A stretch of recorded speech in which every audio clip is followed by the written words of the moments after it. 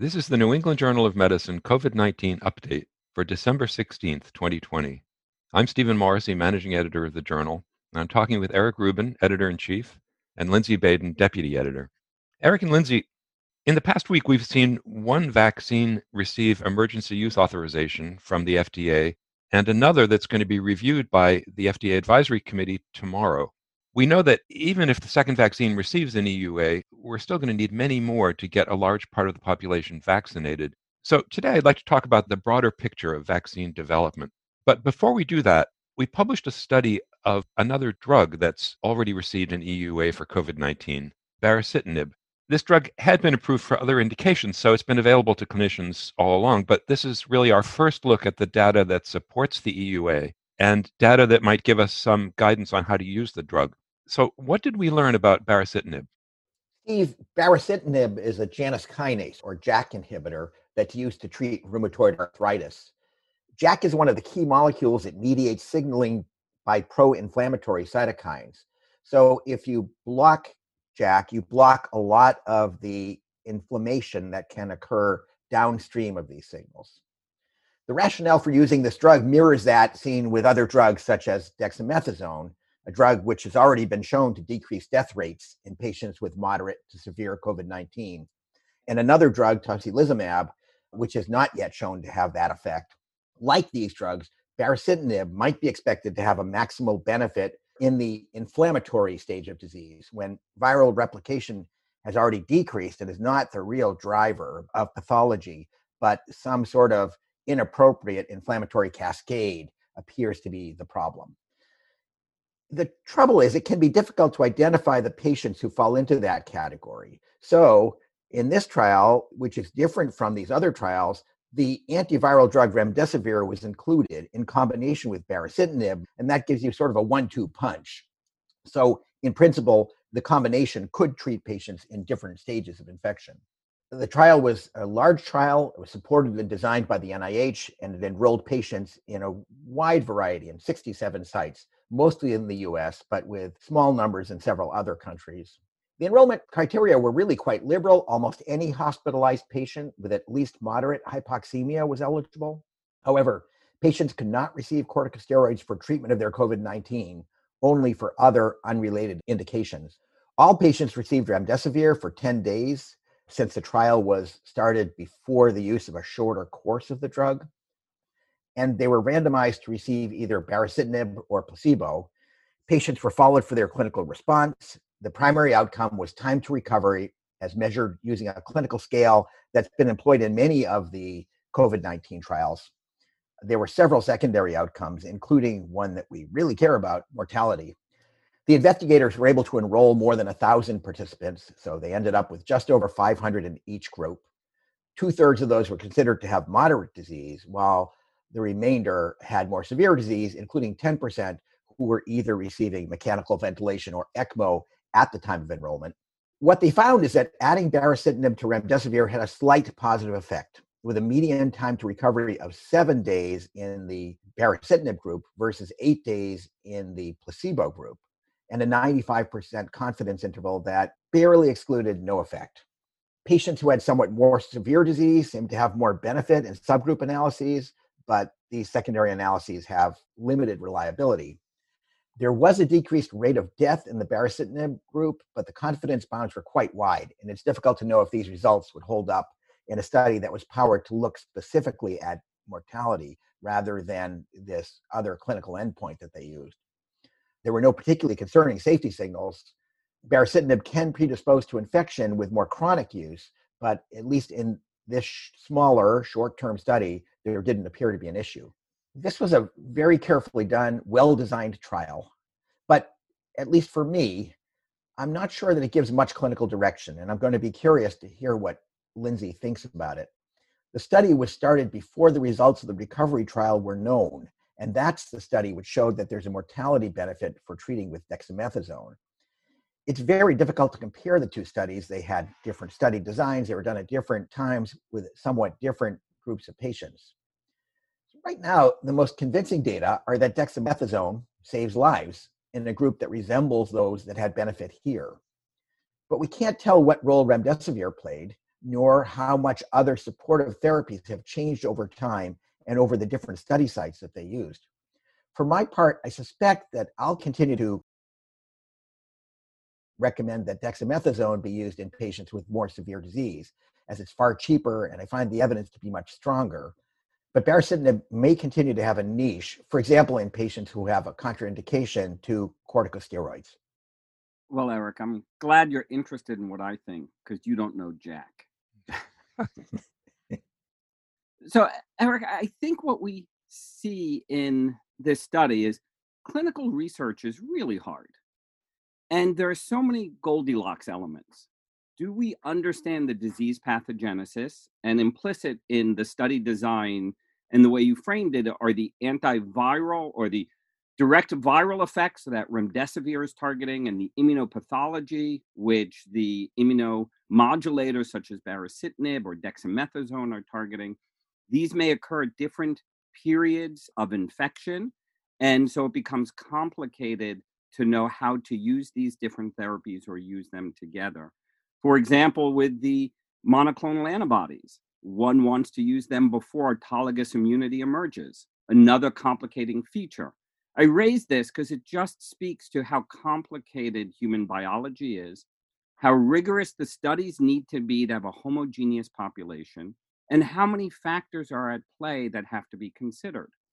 And ultimately, the pathway that baricitinib is targeting, which is the immunopathology, overlaps with the pathway that other immunomodulators like decadron impact. And so I share your sentiment that the data are not overwhelming and the endpoints chosen, which makes sense from a research standpoint, which is time to improvement, are not as robust or hardy as mortality. So these investigators have done a terrific study. I think they've informed us of this pathway being relevant to disease pathogenesis and ameliorable to targeting.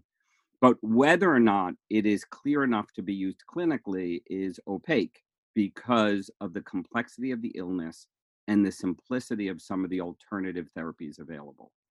And so my hat's off to the investigators, but I think clinically, given the Goldilocks issue of where an illness and what is the access to this medication, make this not as easily deployable as glucocorticoids. I think we've had a number of these sorts of drug trials where we see some benefit.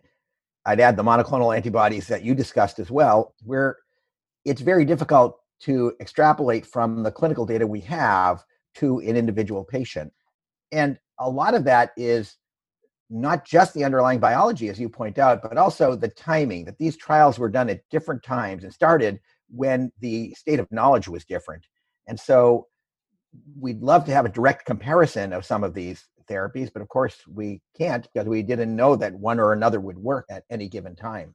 So we may eventually learn this, but we'll have to see how much disease continues to be out there as hopefully we start to deploy vaccines and get a little more disease control.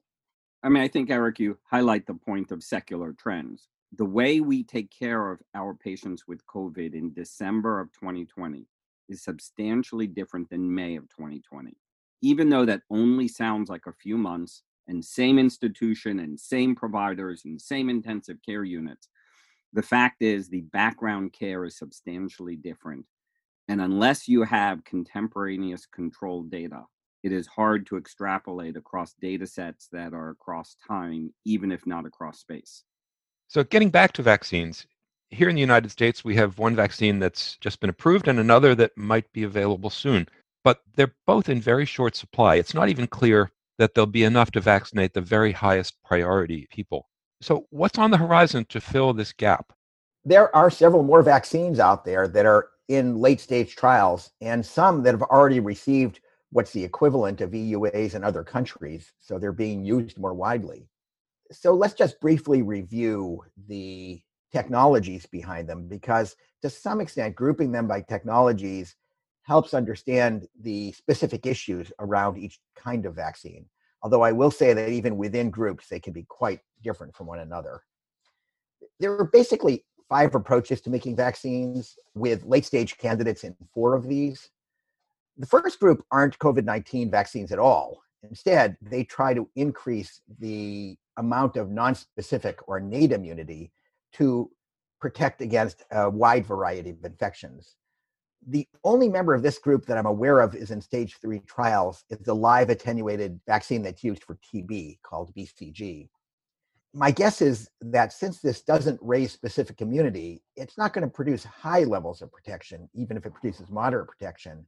So while this approach had a lot of appeal before we had specific vaccines, I suspect the interest in it is going to wane as more vaccines become available. The second group is a sort of very traditional group of vaccines that consist of either inactivated whole virus or purified protein subunits that are administered together with adjuvants, compounds that increase inflammation. There are several, including a few that have already been approved for distribution in some countries, not in the US, and they were approved before they underwent phase 3 testing. So we really don't know what their efficacy or safety looks like, although for most of them, there are phase 3 trials going on at the same time. This is kind of the traditional approach to making vaccines, and there are early phase data for many of these showing a good immune response. We have a lot of experience with making these vaccines, although there can be challenges to producing them at scale and testing their reproducibility because they can vary quite a bit from batch to batch. Thirdly, we've got the viral vectored vaccines. There are several more candidates out there. All of the ones that are in late phase trial use what are called replication incompetent adenoviruses, adenoviral vectors that can't cause disease in humans, although there are other viral vectors that are under investigation. All of these deliver the gene encoding the viral spike glycoprotein, which is the target for almost all vaccines other than the whole viral inactivated vaccines. And these have proven now, we know, to have efficacy.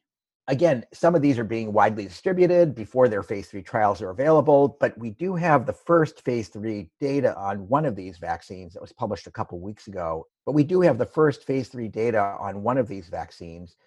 The results of a relatively large trial were published a couple of weeks ago in The Lancet.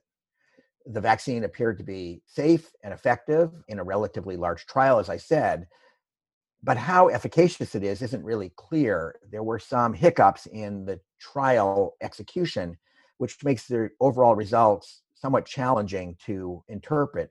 But the efficacy was something on the order of 70% if you take all the groups as planned. So for now, it doesn't look quite as good as the mRNA vaccines that have come up for EUA before the FDA. But I think we'll have to see. One of these vaccines, by the way, is being tested as a single dose instead of 2 doses, where almost all other vaccines are being administered twice. If we had a single dose vaccine, that would be great. I will say there's no particular reason to think that this vaccine is different from any others, but this is the only large-scale trial looking at a single dose, so that might inform us quite a bit. The fourth group is DNA vaccines. It's just naked DNA that encodes the viral spike protein.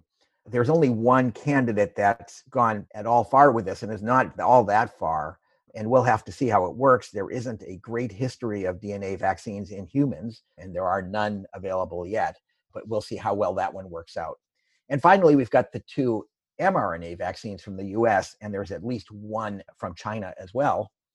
We know that both the US candidates have high efficacy and are relatively safe, at least in the number of patients who are studied. We know that both of the US candidates were highly efficacious and relatively safe, at least for the numbers of people who were studied over the course of only a couple of months. Both of these vaccines have issues when it comes to manufacturing and distribution, however. These are the first mRNA vaccines, and we don't really have the systems worked out for efficient large-scale synthesis, or they're being worked out as they're being produced. So they should become better over time, but we're still working that out. And both of the US vaccines, at least, require freezer storage, one of them in ultra-low freezers. So that makes distribution more expensive and introduces a lot of logistical challenges. So their use may be confined, especially to areas of the world that have access to good freezers. So, Eric, I think that's a terrific summary of the major conceptual vaccine platforms going forward. I sort of think about it as the delivery system and the insert, which is complementary to sort of the way you presented the different platforms. The insert, which has to be sorted out is which part of the pathogen, if we bring out an immune response, will lead to a health effect, control, prevention. And here, as you noted, the spike protein has been identified as such a target. And that's because of the way individuals who had natural infection recovered, the nature of the immune response, the structural biology of the virus, and our history of knowing that neutralizing antibodies to part of the viral coat are often effective at preventing disease. So I think that's one key element. And I think both of the mRNA vaccine studies have demonstrated that eliciting immunity to the spike protein has a health effect. The second issue, which is laid out as you presented the different technologies, is the delivery system. And that's where, how do we get it to the immune system in a thoughtful way to bring out an immune response of relevance, whether it's a stronger antibody response, a stronger T cell response, a mixed response, more CD4 help or CD8 help, better targeting so you have immune response in tissues of relevance, such as the nasopharynx, so that you have antibodies at the point of contact with the pathogen. These are all properties that the different delivery systems can be exploited to enhance depending on the pathogen's pathogenesis. What's also linked to that, which we in academia and in healthcare don't think about, are the properties of the delivery system on the manufacturing side. What does it take to make the stuff? How quickly can you make the stuff? Can you make the stuff to scale at pharmaceutical grade with high quality manufacturing process? And can you do it to scale? For rare diseases, that's small numbers of doses. For highly transmissible respiratory viral infections, it's all of us, 7 billion. And so the ability to manufacture to scale is also not a trivial consideration. And I think all of these concepts are baked into the different platforms you mentioned and why they have progressed at the different speeds that they have progressed. And one of the things we will have to think about on the other side of this pandemic, which I'm optimistic we will get to, is what have we learned about how we developed our countermeasures and our response, and how does that intersect with speed, science, and the ability to deliver the modality to the relevant communities. And I think all of those are baked into this discussion as we think about improving health, resolving the current pandemic, and preparing for the next one. Lindsay, I just wanted to amplify something that you said, which is there are a lot of different platforms here. There are a lot of different technologies. They are very, very different in approach from each other, and they have many practical consequences, as you said. But they virtually all use the same concept, which is instructing the immune system to mount a response to, in this case, the viral spike glycoprotein. And we now have the proof of concept, as you said, that that works. Since that works, and since we know that many of these technologies, maybe all of the technologies that are in late phase, do elicit a good immune response, I'm very optimistic that a lot of these are going to work independently of the platform that they're using. So I think we are going to have a lot of choices. Now, the details matter. Certainly, the potential adverse events elicited by any of these are going to differ, and that's going to be important, and their overall efficacy might range. But my guess is that most of them are going to be efficacious, and that will be really important because it's going to provide us choices. I am cautiously optimistic that you're correct. And I think that for this pathogen, a little bit of an immunologic head start may be adequate to prevent some of the more severe illness. So I also am optimistic that many, if not all of these, will work to some degree. And you're absolutely right. How well it works, how easy is it to distribute, what are the nature of the side effects in general and in special populations will all be considerations as to how we frame deployment. The sooner we deploy some degree of immunologic protection, hopefully the sooner we can slow down transmission with all of the good consequences that can come from that. Thank you, Lindsay. Thank you, Eric. And as we near the end of 2020, thanks to our listeners. We won't be meeting next week, but we plan to provide an update again on December 30th to close out the calendar year and to look forward to 2021.